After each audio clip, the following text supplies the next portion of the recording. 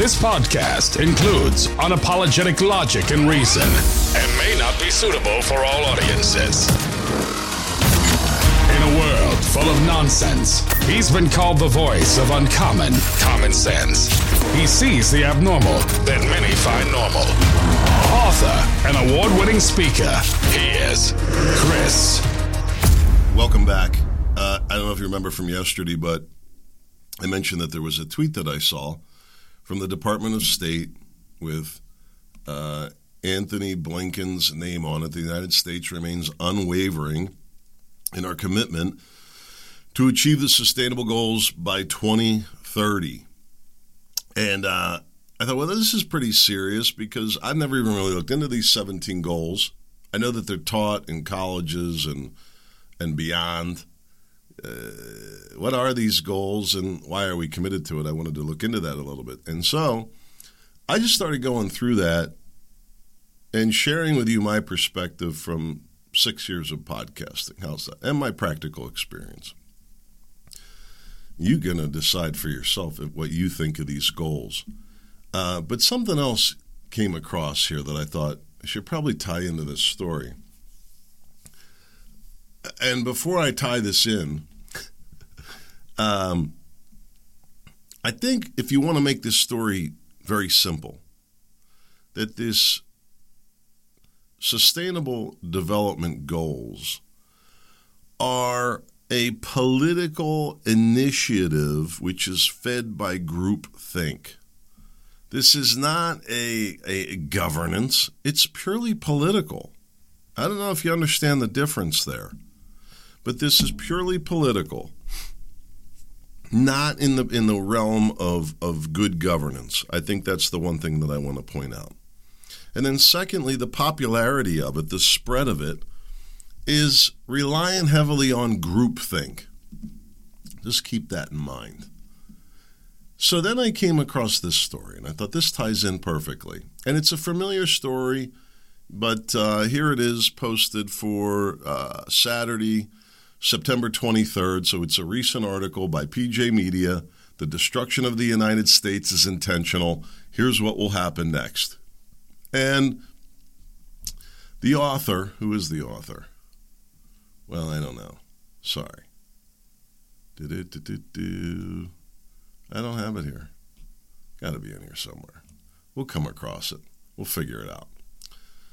Points out that basically Biden, at the hands of Obama and Klaus Schwab, maybe others, are successfully driving the United States to destruction, and that their plan only took a 4-year detour when President Trump was in office. And even then, look what they did to fight to make sure that they continued on.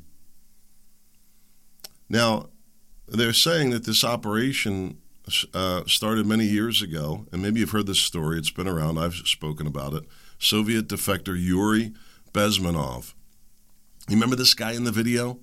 And he warned that college professors, civil rights leaders would be indoctrinated, demoralized. Generations of Americans would be convinced to hate their nation and themselves even. This is crazy. I've seen the video myself. You search for it, you can easily find it. Hey, by the way, just to let you know, this head cold, hopefully that's what it is, some kind of head cold. I just hope it doesn't become a sinus infection. That's when the problem begins. But anyway, I don't feel the best if I don't sound the best. I'm okay. Tired more than anything. Heavied up on my zinc. I have these special vitamins my brother Dave recommended. Are great for respiratory stuff. Anyway, they're saying that the Soviets infiltrated black communities, convinced them that they were worth less than others, and pushed anger into those communities for generations. The reason, he explains, that highly educated black people like the Obamas, Joy Reid, Cori Bush, screaming about racism, even though they're the 1%ers, because if systemic racism were real, how did these poor serfs, as he put it, get so far? Okay, so I don't want to get into that right now. It goes on, and there's a lot of people that benefit politically from that. But remember what I said, that this UN initiative, which is tearing at the fabric, the philosophical fabric of what makes America America, and a fair and just government, okay? A political movement based on groupthink. So what is that? So then he lays it out here. What is the Soviet plan? Now, I'm going to circle back to that. I'm not saying it's the Soviet plan. He's saying it's the Soviet plan, but stay with me. Number one, demoralize the people until they can't tell fact from fiction. Well, we're there. I don't know what to believe about anything. And I know a lot of people are saying the same. You can't trust your doctor. You can't trust the news. You can't trust the teachers. What can you trust? Number two, destabilize the nation's economy, defense systems, and foreign relations. Wow. Look at what's happening. Number three, create a crisis, a major event that causes the system to implode, such as what? How about 7 million migrants crashing our welfare system, our economy? And number four, government implements socialism to make it all better. Interesting, right? Now, this is his report. I don't know if I agree with all that. I think that there's more at play here than anybody can possibly realize. And I don't believe it's the Soviets. Maybe they were dabbling. Maybe the Chinese still are clearly messing with us. This stuff goes on. But I genuinely believe that the core of it is the fiat money system driving this madness. It's just because there has to be a real reset. And nobody wants to take the haircut. So they'll ride it to the bitter end. And even then, at the bitter end, everything gets doled up, except there's going to be a little tariff on this for, the lawyers and the judges and, for them to come in and solve the problems that they created, of course. And it's that part that I want to go back to talking about here. So these 17 goals, no poverty. There's nothing practical being done by the UN or as a result of this initiative. It's purely political, purely just pandering, text on a screen, reports, complaining, and nonsense. First goal, no poverty. If there was really an initiative to do that, it could be done.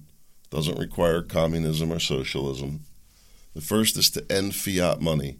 Stop government's ability to politicize the value of everything. Number two, zero hunger can easily be solved. They want to tell you that because of climate change that hunger is real. Why isn't infrastructure being put in place? In places like California that were hurt by the drought. Why is there no talks of building another reservoir, another dam? It would provide clean hydroelectric power, and it would provide more water storage. You don't hear any discussions about that. Not even so much as installing a rain barrel. So what is this really about? Number three, good health and well-being. Really? What initiatives have you seen? Whatever they're doing, it's going backwards. What would be the best thing? Everything that they do is wrong. And how do you conclude that it's nothing less than evil? Telling people that the sun is harmful, the harmful rays of the sun will cause cancer, and it's like an essential nutrient. The processed water and processed everything. If people would just eat more real natural food and get outside more often, many of these issues would go away. Number four, quality education.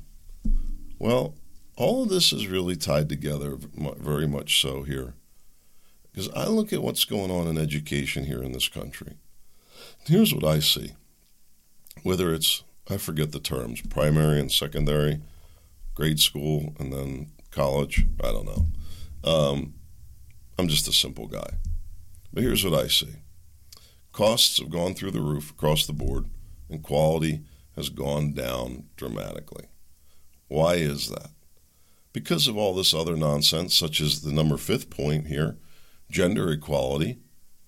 I hear more yammering about gender issues than I do about anything regarding reading, writing, and arithmetic. Matter of fact, I never hear anything about reading, writing, and arithmetic, except what I reported last week that Basically, all the kids in the Baltimore schools are completely uneducated.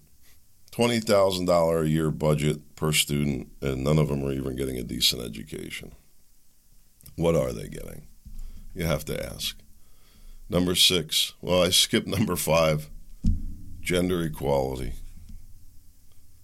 How about gender respect? Why does government need to be involved in this? This is another big thought that I had. Would it make sense? Now we see that certain things you don't want politicized, that certain social issues are better handled by a different institution like a church. And I'm not saying it has to be a church or a synagogue or any religious institution necessarily, but some type of private institution. And you've heard me talk about this. Look at Shriners, for example, right? That's a private institution. I don't know if they get government funding. I would imagine that there's some kind of money that gets over there somehow in financial support. But it's a private organization, and it does phenomenal things. We need to encourage more of that. That's the answer to the social issues being addressed. What's the term? I'll talk about it next week. Hold on, I'll pull it up here. Ableism. Have you heard of this? Some of this thinking is it's taking advantage of our natural desire to be compassionate. I don't disagree that as a modern society that we would commit a certain part of our resources for certainly criminal justice, certainly helping the poor, certainly helping the disabled, certainly taking care of our veterans. All I'm pointing out to you, and certainly educating young people, certainly setting the framework that people can live a healthy life, certainly laying the framework for a healthy, functioning society that people are fed properly and have adequate shelter and are cared for. Absolutely. But, some of this gender equality, the health approach, which is backwards, the quality education, it's gone from, K through 12 to they want paid for daycare and free college. So a system that's already broken and costing a fortune, they want to expand. They're doing it. They're expanding it by 30%. How's it get funded? What's the impact of that, especially on the poor people, going back to point number 1? And I'm not the one that's saying that these efforts are not working.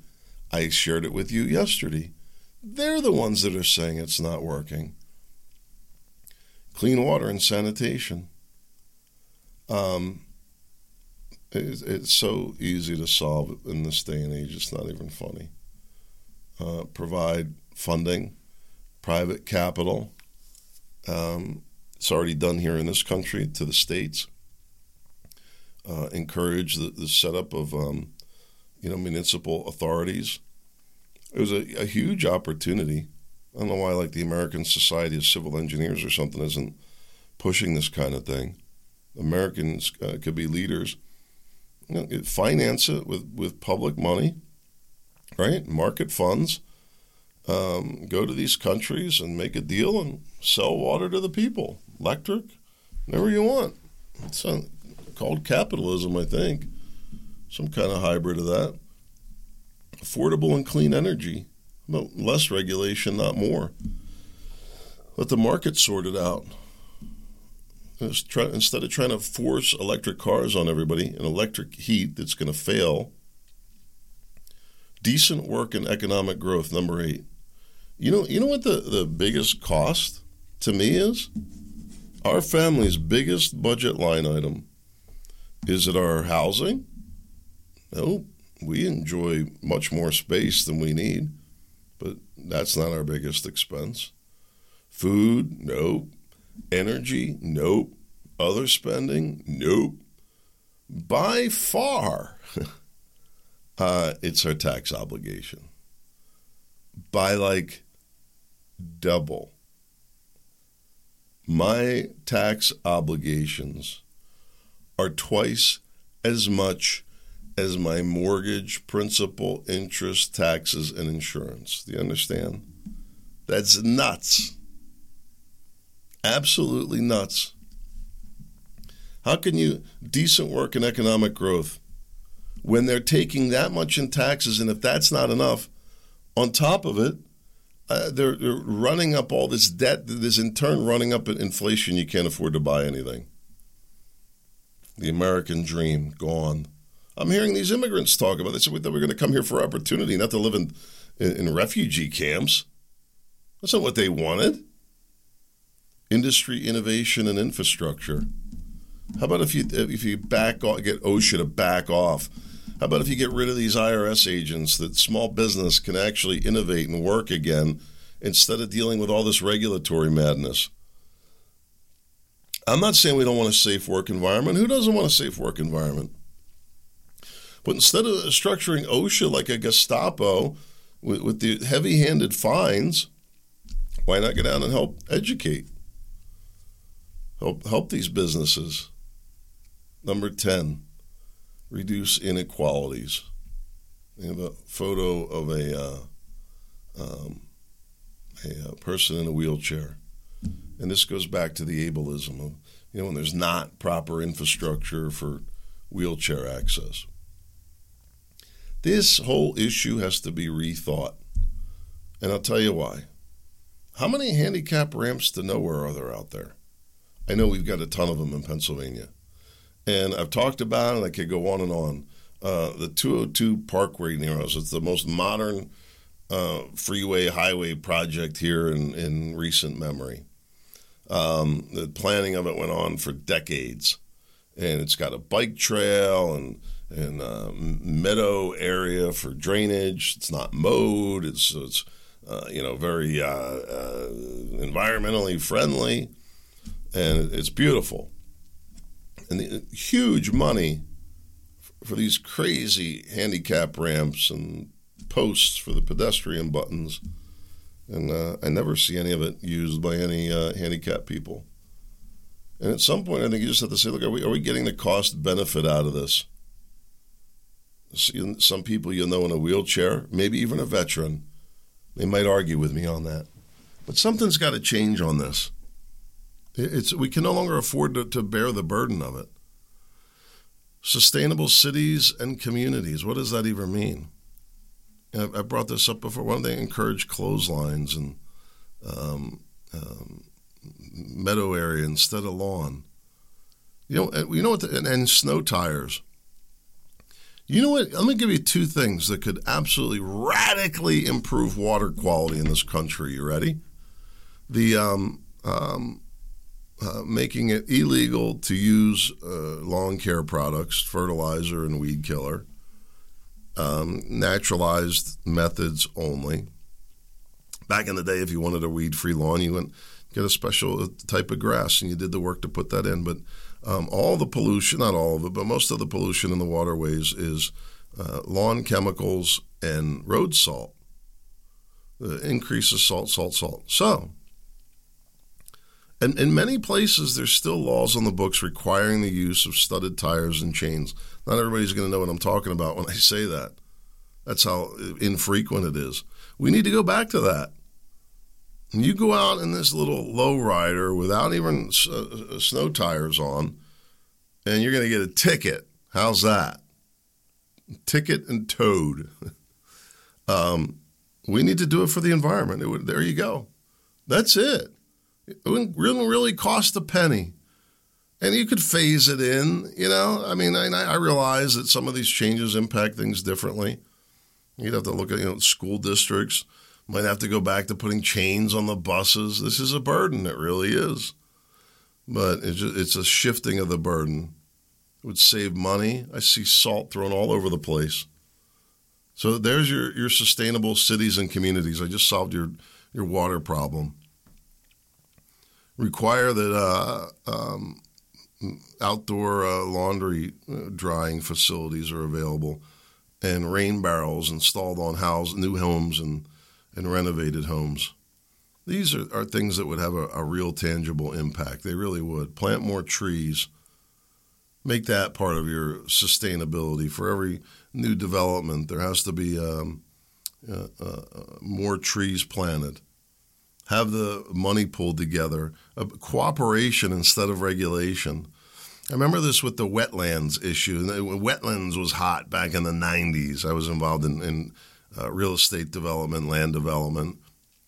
And you'd have this property, and you'd have to go through all this expense to map these wetlands that they, through their warped interpretation of the laws, determined were included as waters of the Commonwealth. And so they regulated it, and they would come out and they're like, you have this big property, and right in the middle of it is like a 20-foot by 20-foot area of wetlands, and you can't build there. You have to preserve it. It's nuts. It's nuts. Now, I'm giving you one side of it, and I'm giving you very little detail on this issue. I'm not going to go all the way into the wetlands thing. But I'll just say this. I think that a much better approach on that, certainly you want to preserve the larger wetland areas. It is important to the ecosystems of the waterways. It really is. Okay, I get it.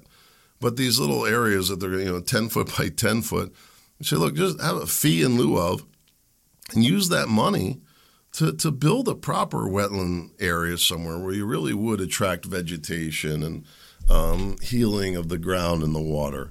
These things aren't difficult. Responsible consumption and production. Responsible consumption and production. Recycling, I suppose. I would just say this. Whatever we survey is ending up non-landfilled, there should be fees directly put on the manufacturers to clean it up, and they'll find their own ways. There needs to be changes to packaging. With all the changes in the way retail works, I mean, the place is just getting trashed up all over. The water bottle thing has to stop. I don't know why everybody feels that they got to drink water out of a plastic bottle. It's ridiculous. I think we seriously need to relook at the amount of plastics that are being used, and if that's going to be allowed to continue, a process to recapture it instead of just letting it blow all over the place and destroying the planet. It really is. And nothing practical is being done about it. And then you got the whole battery problem, which brings on a whole nother level. 13, climate action. I would just as much the government stay out of the weather, honest to God. Life below water, the ocean. I talked about the pollution, life on land. Preserve large areas and don't politicize the use. I mean, it has to continue. There should be ways to cooperate. You should be able to build pipelines and be able to balance that with the natural needs of the habitat.